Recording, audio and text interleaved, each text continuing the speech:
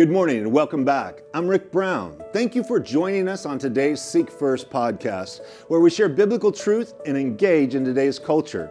Take a minute to subscribe to the Seek First podcast. Thanks, everybody. Stick around. I think you're going to be encouraged. Spending time with the Lord will be the best part of your day. So let's get ready. Grab your Bible, prepare your heart and mind. Let's go.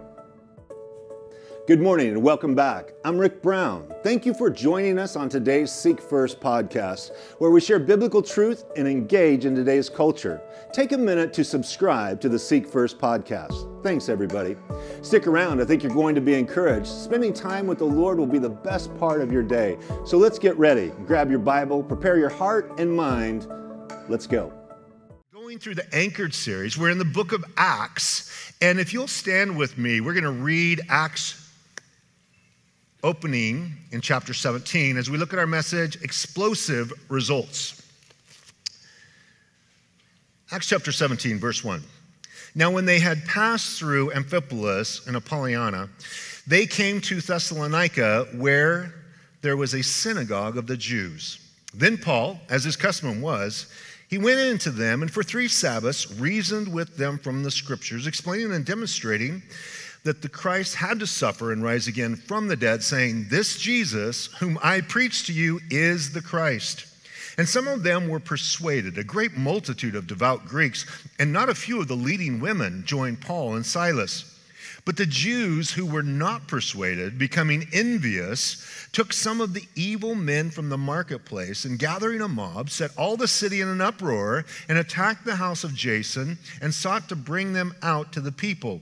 But when they did not find them, they dragged Jason and some brethren to the rulers of the city, crying out, "These who have turned the world upside down have come here too.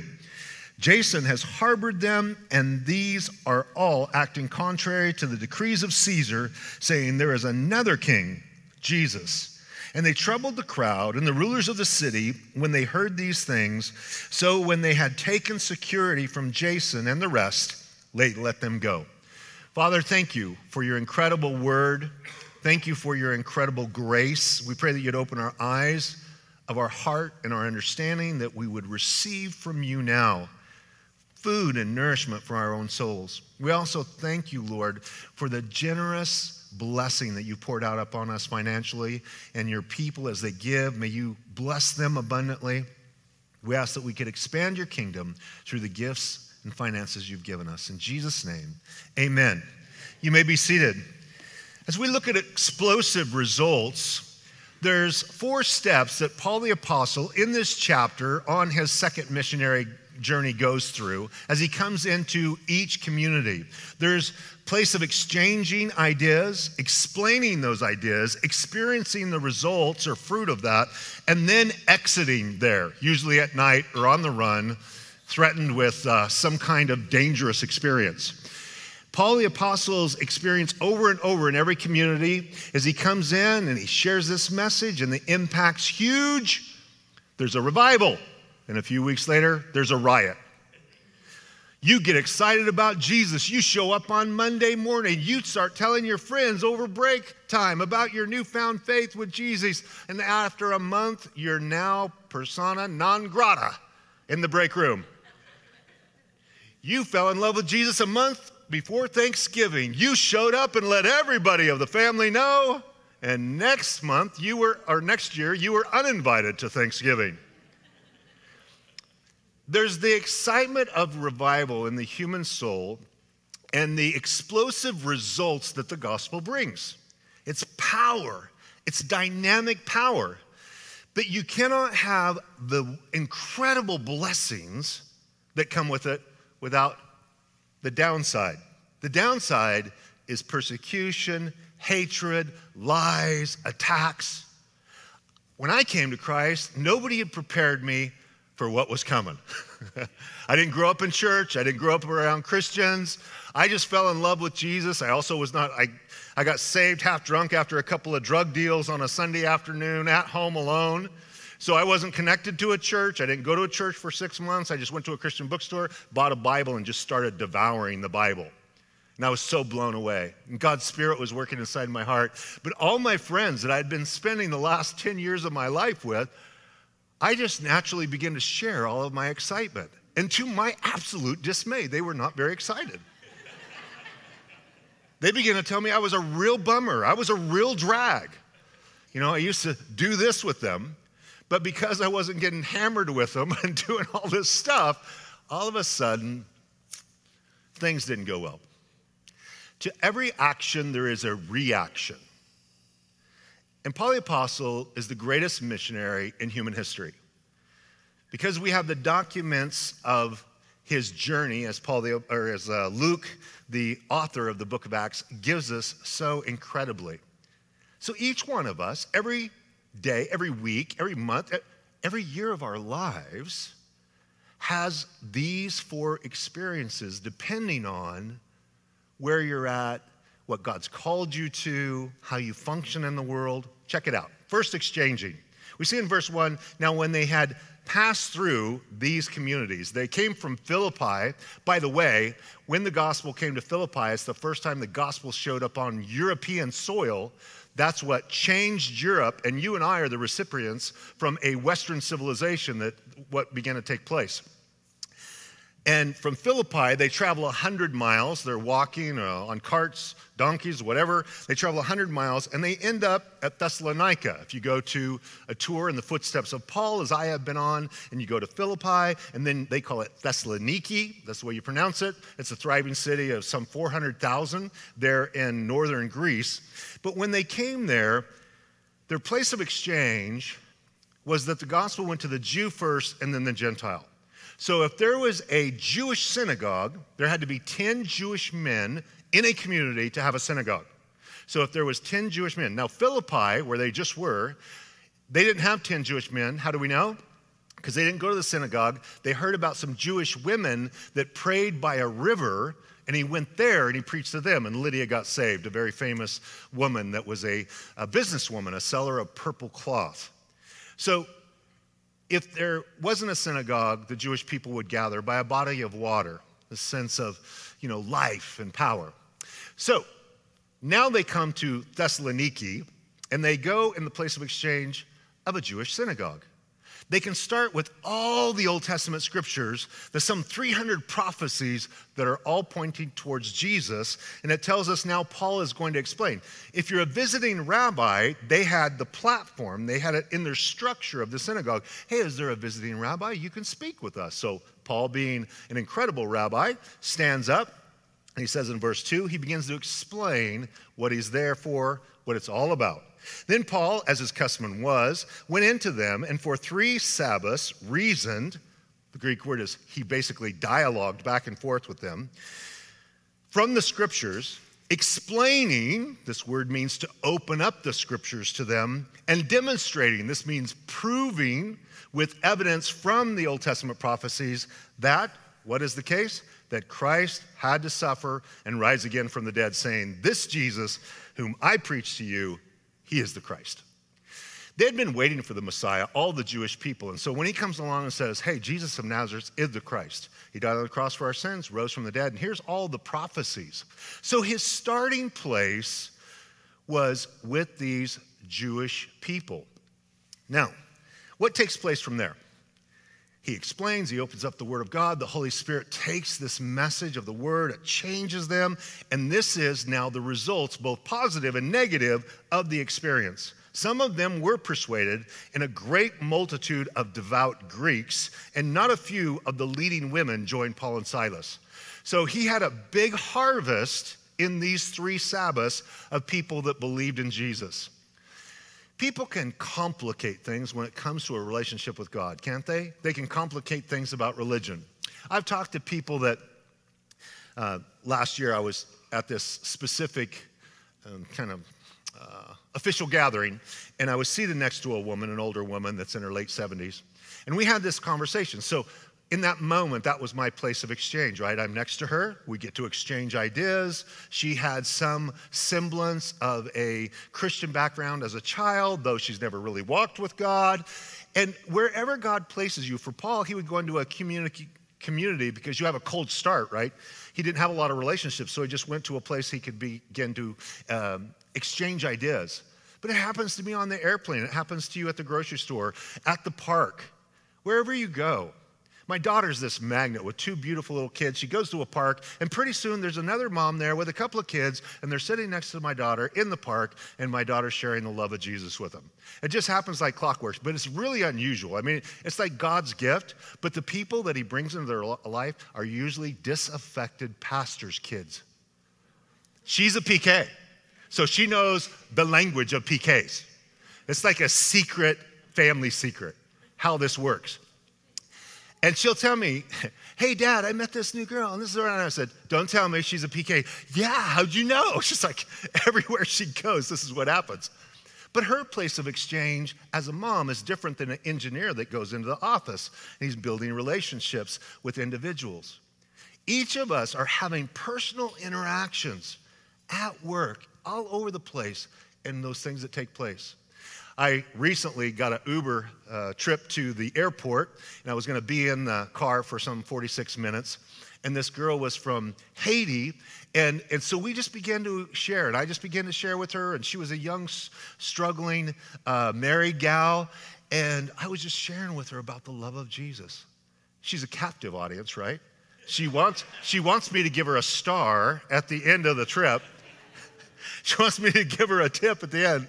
That's not why I'm doing it, but I just love people, and Jesus' love flows through us to share with them. And so I was just encouraging her with all kinds of different aspects of things. And at the end, because, I'm a little pressed for time, I'm going to jump out and grab my suitcase and run in LAX. And she goes, Pasta, please, pray for me. So I said, okay. So I leaned up and put my hand on her shoulder, and I just prayed for her in that moment. It's amazing how many times I've shared the love of Jesus in cabs, Ubers. I remember driving through, we're in India, I'm in Mumbai, and I'm on a trip, and this guy's taking me. Now, because of the nature, India is a pretty hostile place now towards Western Christianity, and so we had very specific, we were dedicating churches, but we had to do it elusively because this LRA, this radical Hindu group, had announced they were going to beat us all up if we showed, they were watching for us. So we're like trying to be elusive, but finally it's the last time I'm going to the airport. It's a cab driver. I no longer care. So I start sharing with him. And the exchange, you see, India is the land of 10,000 gods. They worship everything. He said, it's so bad here. He said, we recently were marching around this idol in worship of this false god. He didn't call it a false god, but it's a false god. And they're marching around. He said, my sister was in front of me, and she stumbled. And when she stumbled, she flipped up a stone out of the kind of a paving work. And it flipped up, and when it flipped up, it landed in an unusual way leaning up against the idol. In the course of this group of, like 100 people chanting and worshiping around this false idol, when he came back around, the people behind them that saw the sister do it began to worship that stone because it had flipped up. They watched what happened, and because the way it landed, they have fruit and garlands and things that they worship, and they leave at the feet of the monkey god and various things. And he had been disaffected, but his sister had been praying for him. She had become born again about 6 months before that. And he says, you tell me strange things. These are the things my sister's been telling me for 6 months. And his sister's praying, Lord, bring other Christians into my brother's life. But we're on our way to the airport. And I'm like, they can beat me up if they can catch me. I'm getting out of the country. So the responsiveness that takes place is faith and salvation, but then the hostility that happens in verse 5. But the Jews who were not persuaded, becoming envious, took some of the evil men from the marketplace, gathering a mob, set all the city in an uproar, and attacked the house of Jason. They attacked the house of Jason because this is a person that appears has become a convert, and Paul and Silas are staying there. So they're actually trying to get Paul and Silas, but Jason's the only one home. They're out doing something else. But when they did not find them, they dragged Jason and some brethren to the rulers of the city, crying out, these who have turned the world upside down have come here too. I love this charge that they think is an insult. We have not turned the world upside down, brothers and sisters. We have turned it right side up, right? Because sin turned it upside down. It was inverted because of sin. Adam and Eve had a great world, and they ruined it for us, right? Somebody told me when I get to heaven, I'm going to punch Adam right in the mouth. I said, you leave Adam alone, because if he hadn't messed it up, you and I would have. So you just leave Adam alone. Right? People have been talking trash about Adam for a very long time. But it became inverted. You can look at the world, and everything that God loves, this world in political correctness hates. And everything that God hates, this political world loves.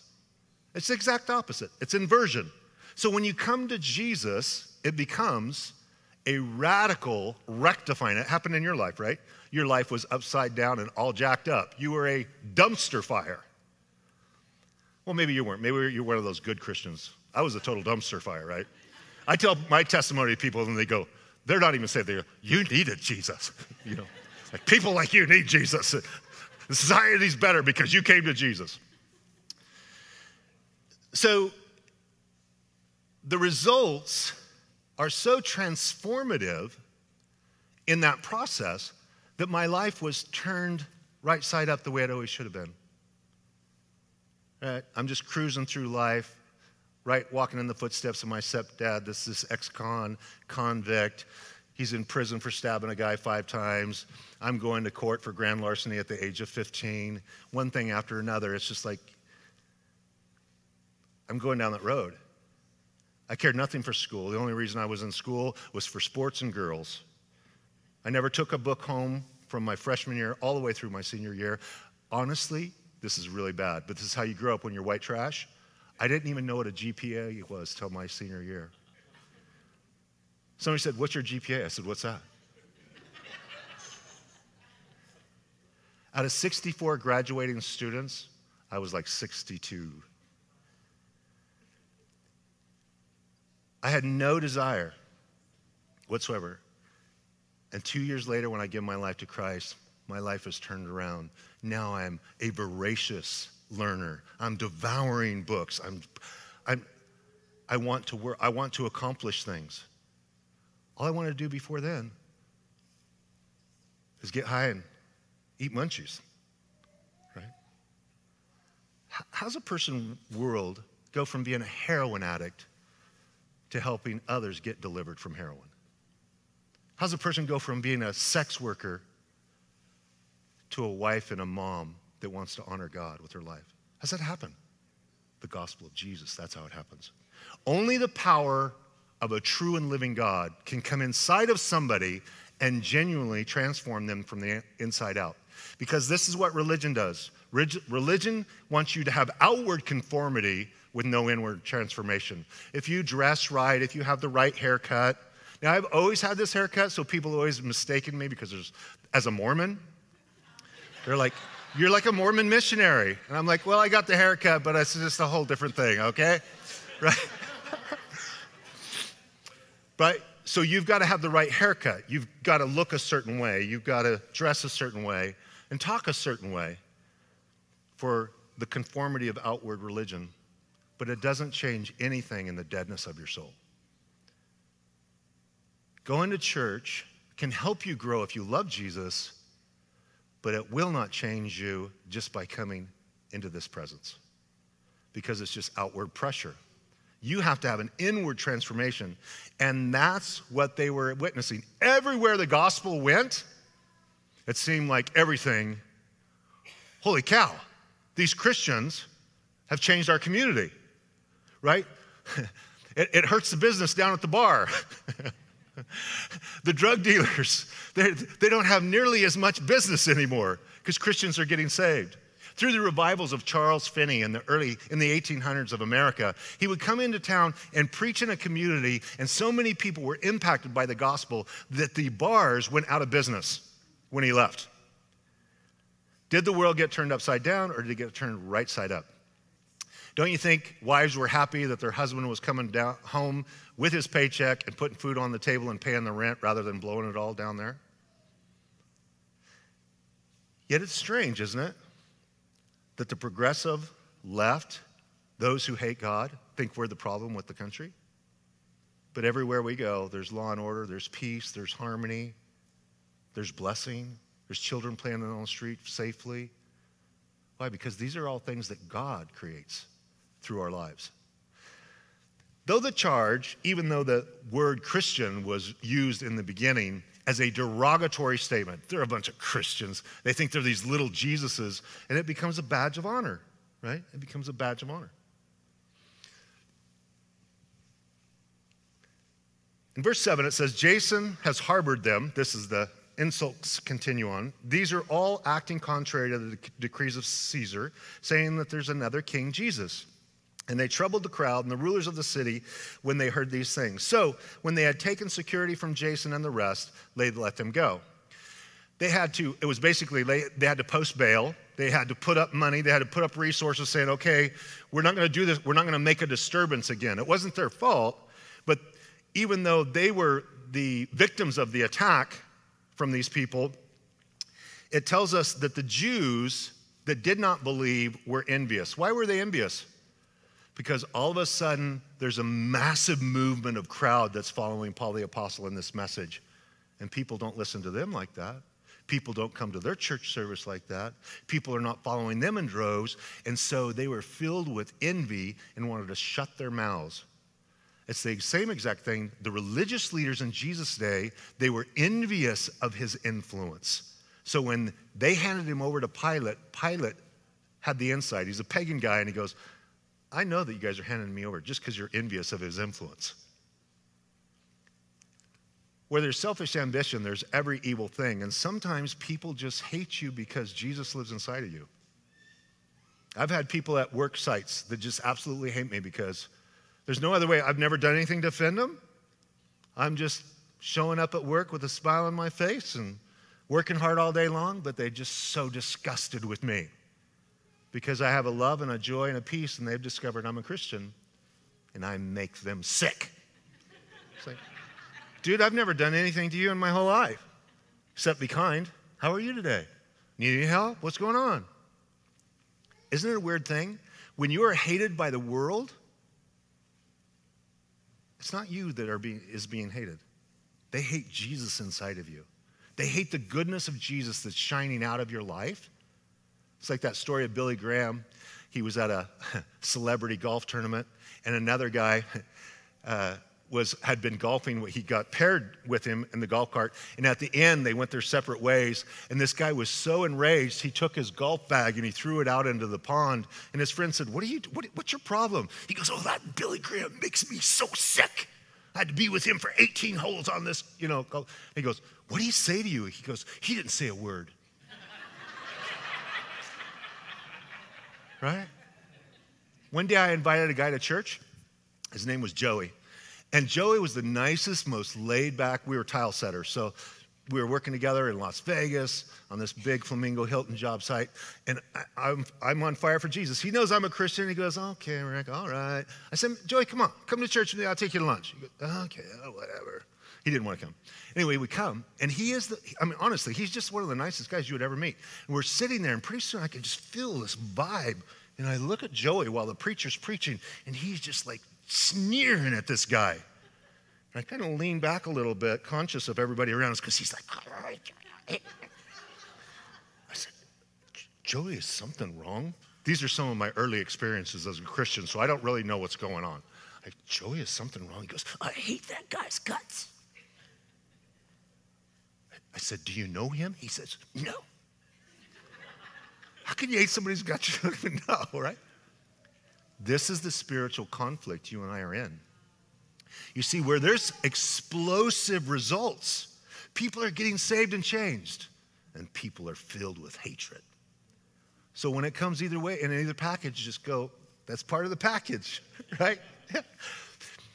If we're so worried about making friends that will put our light, as Jesus says, under a basket, don't do that. Just let your light shine.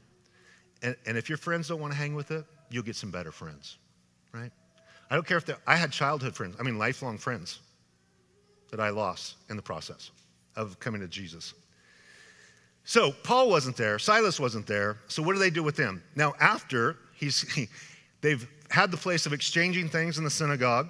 He explained the gospel. Then there's the experience of the results. People got saved. People got upset. Then he exits the town. This happens over and over. In verse 10, it says, "Then the brethren immediately sent Paul and Silas away by night." Usually they're running through the night to save their lives. That probably hasn't happened to you recently. Right? The family was going to hang you, or people at work were going to do it. I've had people to threaten to beat me up and various things, but I've always thought it would be cool to have a scar for Jesus, but I've never taken a good beating for my relationship with Jesus. But the next community, he does the same thing. So the results in Berea, exchanging in verse 10, "Then the brethren immediately sent Paul and Silas away by night to Berea. When they arrived, they went into the synagogue of the Jews." So what do? They flee in the night from this community that now is so hostile they have to run for their lives, and they go to the next community. Do you know how to exit also? Do you know how to dialogue with someone about the love of Jesus and open the scriptures to them for understanding, and then let the Holy Spirit bring the results? And then when it all shuts down and they no longer want to talk to you about it, do you know how to exit that and not keep? Jesus gave us a specific passage, casting your pearls before swine. Don't do that. Don't give what is holy to the dogs. Don't do that. You shared the faith in Jesus Christ. You're praying for them, and now you exit. You step back from that relationship, and you're launching, I call it long-range bombs of prayer that are just like blowing up their life. Okay, God, now bring other Christians with the same message into their life. You have to know how to exit graciously, just like you need to share graciously in relationships, at a job situation, in family situations. You need to know how to move in and share the hope and the message of Jesus, and how to move out when the doors close down. Some Christians don't get that. It's your job to bring them all into the kingdom of heaven. No. It's your job to share the message. Only the Holy Spirit saves people. You and I don't save anybody. Only the Holy Spirit can do that. That takes all the pressure off me. Yeah, I shared with a whole bunch of people. Any of them believe? I don't know. Right? God's going to do his thing. Let God be the Lord, and you just be his servant. You're just going through life. You're just sowing, watering. So every now and then you get a harvest. Hey, I prayed with this person that came to Christ. Sowing and watering, sowing and watering. It makes you much more joyful. And I also am not hanging on to relationships in the sense that I'm more afraid of what they think of me than what God wants of me. I want to live for God and honor God. Therefore, if his message offends them, I can't do anything about that. You mean to tell me that Jesus is the only way to heaven? Yeah. How arrogant of you. I said, hey, I didn't say it. I'm just giving a book report. That's what Jesus said. Right? I didn't say it. He said it. But I believe it. So, in this place of exchange, where does he go when he goes to Berea? Now, this journey, so you know, they left at night, remember? It's a 44-mile walk to Berea. Think about this. I mean, when's the last time you went for a 44-mile walk? Through the night to the next day to show up at a church? Now, if you went through this enough, wouldn't you just go, I don't know if this is worth it. I'm on the run all the time. When's the last time you shared with a family member, a friend, or a close associate, and the reaction was so harsh, so mean-spirited, that you told yourself, I'm never going to share with someone again? Hurts, doesn't it? Rejection hurts. I think we're weird if I like to go through life getting rejection. I mean, that's what kind of a weird person in their psychology thinks that way. Nobody that I know. I want to be liked. You want to be liked. But I realize that for the sake of the gospel, for the most important decision for the soul of a human that is going to go to heaven or go to hell forever, it's worth the risk. If you don't understand the gravity of eternity that the Bible clearly portrays, then it's easier to have a lackadaisical perspective on it. But we understand the gravity of that, especially the people you love the most. You want your spouse, you want your kids, you want your grandkids, you want your mom and dad, you want everybody you know to know Jesus, right? You do. But there can be some tension. My father-in-law, hard old crusty booger. He was, first of all, he hated my guts in the time that I dated my wife, which I don't blame him. I was the town black sheep of the community. And if I showed up on his, if somebody like me showed up on my doorstep for my daughter, I'd have shot him. But, so I totally get that. But then I became a Christian and I went to another extreme. So he didn't get either one. The first one, he had a lookout with his other police officers because he's the sergeant of police in our local locale. One night I got busted in a brawl. I was fighting with 3 guys. Cop handcuffs me, throws me in the back of the cop car, and then I think, oh, that kind of dawns on me because I'm dating Tammy. And I said, is Sergeant Davis the watch commander tonight? And the guy turns around and he goes, this guy's name's Officer Hall. He goes, no, Brown, you got it easy tonight. And first of all, I didn't tell him my name. Why does he even know my name? And because my father-in-law had put the word out. And they're watching me. So then I become a Christian, and then I start trying to share with him because I care about him. His name's Ron. And one day I was talking to him, and I talked to him. I took about, 2 to 3 minutes, kind of shared my testimony. Hey, I've never really shared with you exactly what's... So I shared my testimony with him. We're sitting side by side in the yard, in a picnic chair. And at the end, kind of like, I was just waiting for his response. He listened. He acted like he didn't hear me the entire time. The guy has amazing hearing, even to this day.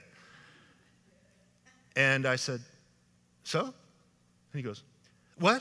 I didn't hear a thing you said. I'm like, oh, it's going to be like that. It's just like, he wouldn't even enter into the dialogue. So my wife and I prayed for him for 16 years before he finally gave his life to Jesus. And Tammy's mom, years before she gave her life to Jesus.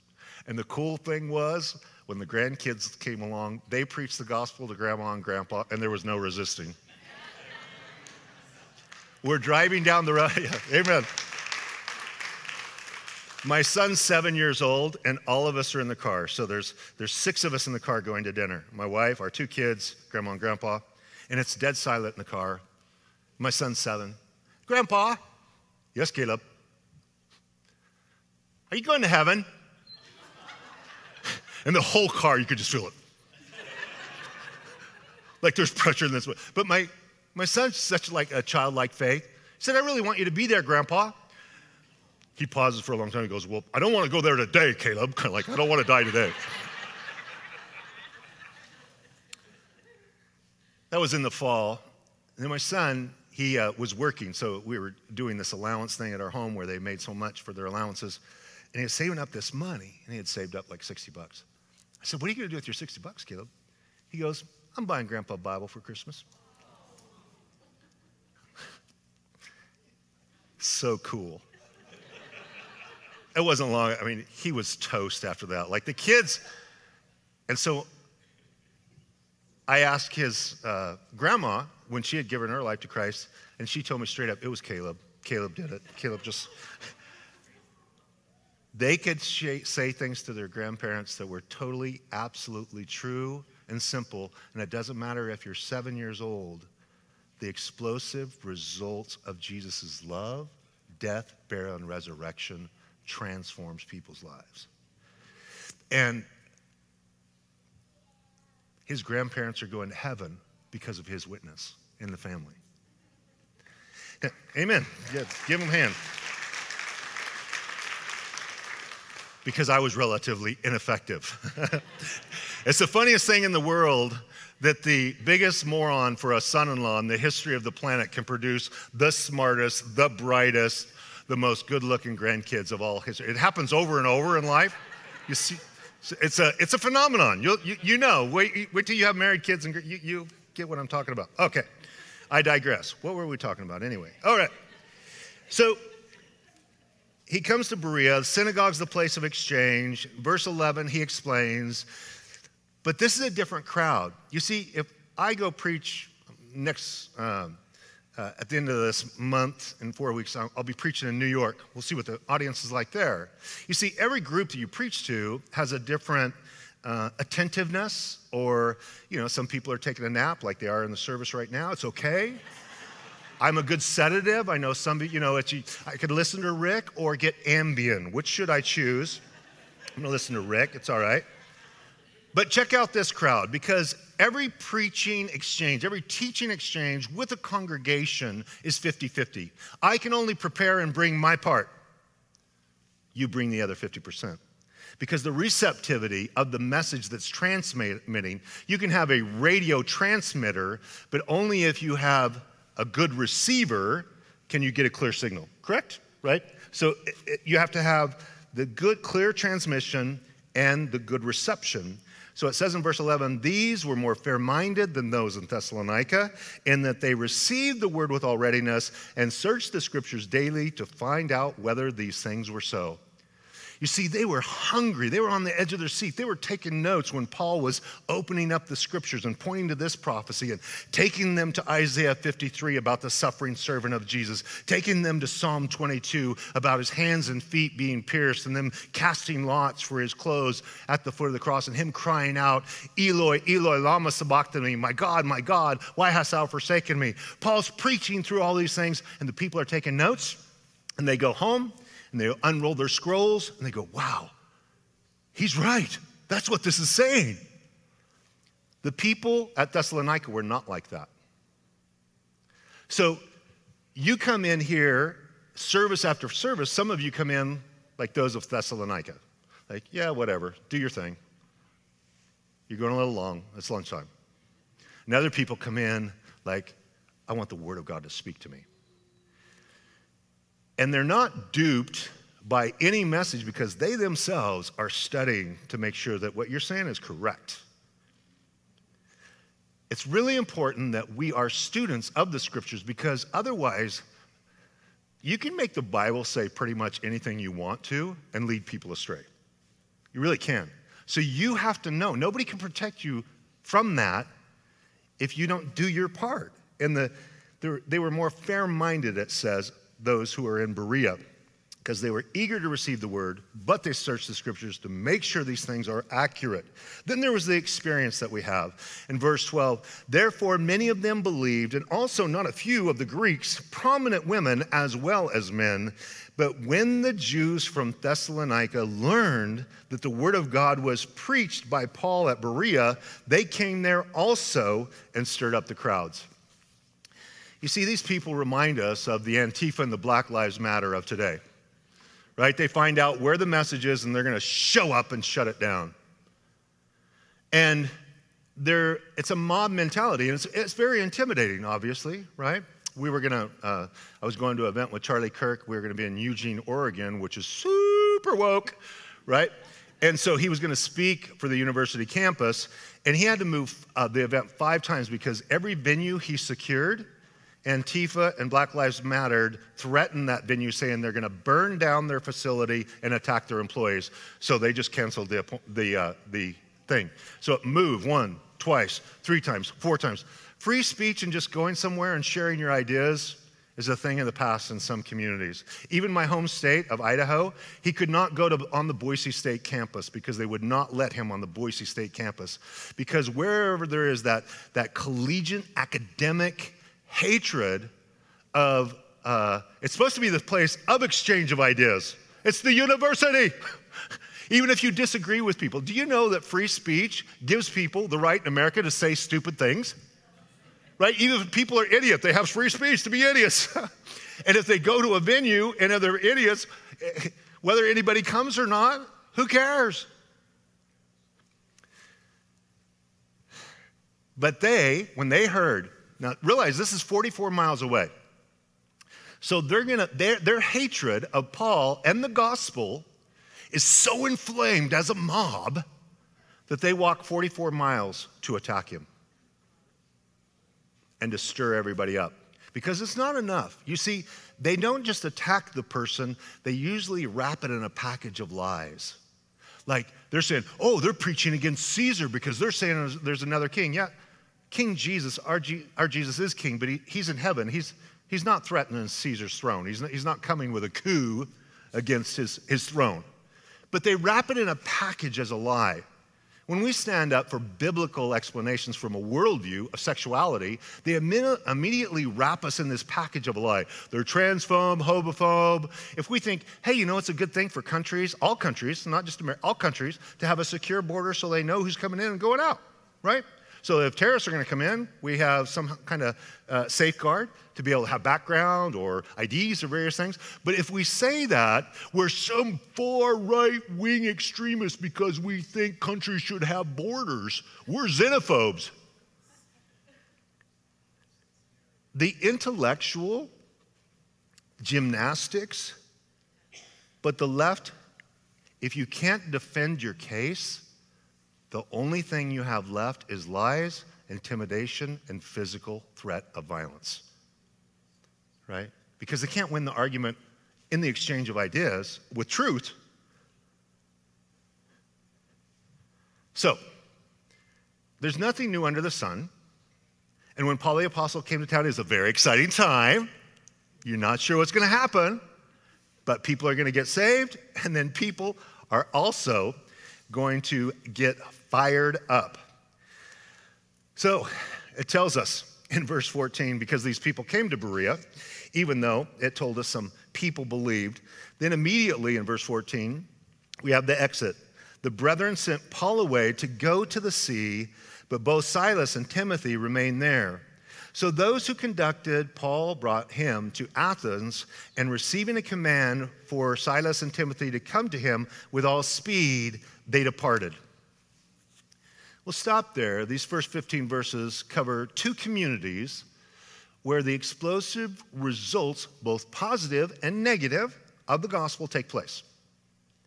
And in our real life world, you're not traveling from city to city as a missionary, likely. I have done that in places, and I have also had to be elusive when we were dedicating these 3 churches that we were a part of in India. The precious Christians, these little churches, the people are so poor, it's like in the slums. They scraped and saved all their dollars to build this room. It'd be basically the size of your living room. And they can pack like 50 people into the room. They have nothing. It's just slums. But they are filled with such joy in their love for Jesus because Jesus has changed their life. But when we were going to dedicate their brand new churches, because of the threat of the LRA, which is a radical Hindu group that had threatened them, if they did it, they were going to show up and beat us all up. We had to show up. We couldn't put out a flyer like, oh, we're going to do this time. So you know what the churches did in all 3 of these churches? The congregation gathered at 6 in the morning, and they waited till 10 o'clock at night, just praying and worshiping through the day from 6 in the morning to 10 at night so that we could show up at any moment and dedicate the service, which we did. And the people never caught us doing that these 3 churches. But when you saw the radiance and the joy of the people worshiping Jesus, now they didn't even have instruments. They don't have a sound system. Their instruments are clapping and singing. It's just so much joy. And in that experience of that joy, realizing there's this threat of this group, when we left after the 3rd church, I asked the pastor, the local guy, Guna, and I said, Pastor Guna, I said, isn't that great? They didn't catch us at any of the 3 churches. And he shook his head, oh, Pastor Rick, they will beat them up this week. And I said, what? You see, it's old school. The women go in the morning to get their water at the local well. He says, the women will beat her, the pastor's wife, when she goes to the well. And they will beat the pastor. They will beat them. It just didn't happen while we were here. And you see the joy of this group of people. They were undaunted. They'll take the beating. How many of you would show up here consistently on the weekend if there was a threat of a beating? Right? There are places in the world, we have this soft, almost effeminate, spineless version of Christianity in America now. Where there's no courage. There's no boldness. There's no fearlessness. Because I promise you, as the elevation of the explosive results of the gospel in your life, in my life, in our families, in this congregation, in our community, there's going to be, as America was under the sway of Christianity from coast to coast for all of these years, in a large way that maintained peace and harmony. But now at this tipping point, Jim Caviezel came out, the guy that played Jesus in The Passion, very strong Catholic brother in the Lord, said, the only person it is lawful to attack, malign, and persecute in our nation are Christians. And it's fair game for everybody. And he's right. I say that, praise God, today, look at guys, nobody's pounding on the door. We're not running at midnight, going 44 miles trying to get out of Dodge. Praise God, enjoy your hot dogs this weekend. Amen? For the freedom in America. But because of that, the faith that we have is what has brought the freedom. But as soon as the faith in the country is diminished, comes the darkness, the bondage, the oppression, and the violence. We are getting ready to head into the next 20 years of the most unprecedented time in our nation of a new civil unrest, a new civil war of ideas, the ideology. So let's be in love with Jesus every day and let him do what he's going to do. And I still might get out of this life with one or two really good scars on Jesus' behalf, right? I've always wanted that. Don't know how I'm going to get it, but take the blow in the face, whatever it might be. Because I discovered in my own personal life, and I hope you have too, I as a human need something so deep and transformative inside of me that is living, worth living and dying for to live my life. That's what I need, a sense of meaning and purpose. I love God. God loves people. Therefore, I want to be a vessel for that process. But God has to get such a radical hold of my heart that I'm willing to live for Jesus, and I'm willing to die for Jesus and take abuse or be maligned or be lied about or whatever. And obviously, I want to love people with the truth. It's not like I'm trying to be offensive. It's just that the message is offensive to this generation. And I believe sincerely, until you're willing and ready and passionate to have something you're willing to live and die for, you're not alive. You're just not alive. You are not going to live the life that God has designed you to live. Till it's worth it. Because think about how many things you could walk away. I don't need that. I don't need that. I don't need that. But our faith in Jesus, they can't take it from us. But we can self-censor ourselves into silence and ineffectiveness and put a basket over our light and stop having speech that's seasoned with salt to give grace to the hearers that we come in contact with. May the Lord help us by his Spirit. Give us the anointing of his Spirit that gives us boldness to speak for him. Amen? Amen. Let's pray. Lord, we ask in your kindness that you would fill us right now, all your people. Fill us with the power of your Spirit to have the boldness to be a witness. That's why you said you were going to give us the anointing of your Spirit. Grant to your servants that we might speak with all boldness the love of Jesus. Lord, may you do the supernatural around our lives. May our message be authenticated with supernatural, miraculous processes around us, that you might receive all of the glory. Lord, we confess that apart from your Spirit and the courage that you infuse into us, Lord, we're all cowards. We're all afraid to speak, to act, to serve, to do what so often we know we need to do, the right thing. Lord, I ask that you'd help us. And on this 4th of July weekend, when we think of those who signed the Declaration of Independence and they knew that their fortunes, their lives, and their sacred trust, all of it was on the line.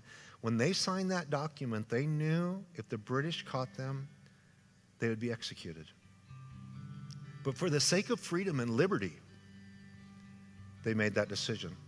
And Lord, we have the sake of liberty and freedom that Jesus, you alone can bring, because whoever the Son sets free is free indeed. It's worth so much for the freedom of our soul. Lord, I just pray for my brothers and sisters, and some are struggling in the backwash of people, someone rejecting them, someone attacking them on social media, co-worker no longer speaking to them, family members that have rejected them, all because Jesus now lives inside of them. Lord, I pray that you would be their comfort. You would bring them into deep and meaningful relationships that will soothe the wounds of rejection and heartache in their lives. And Lord, rather than hinder us, may it propel us to be more free vessels to share your love with a lost world. We ask it in your name.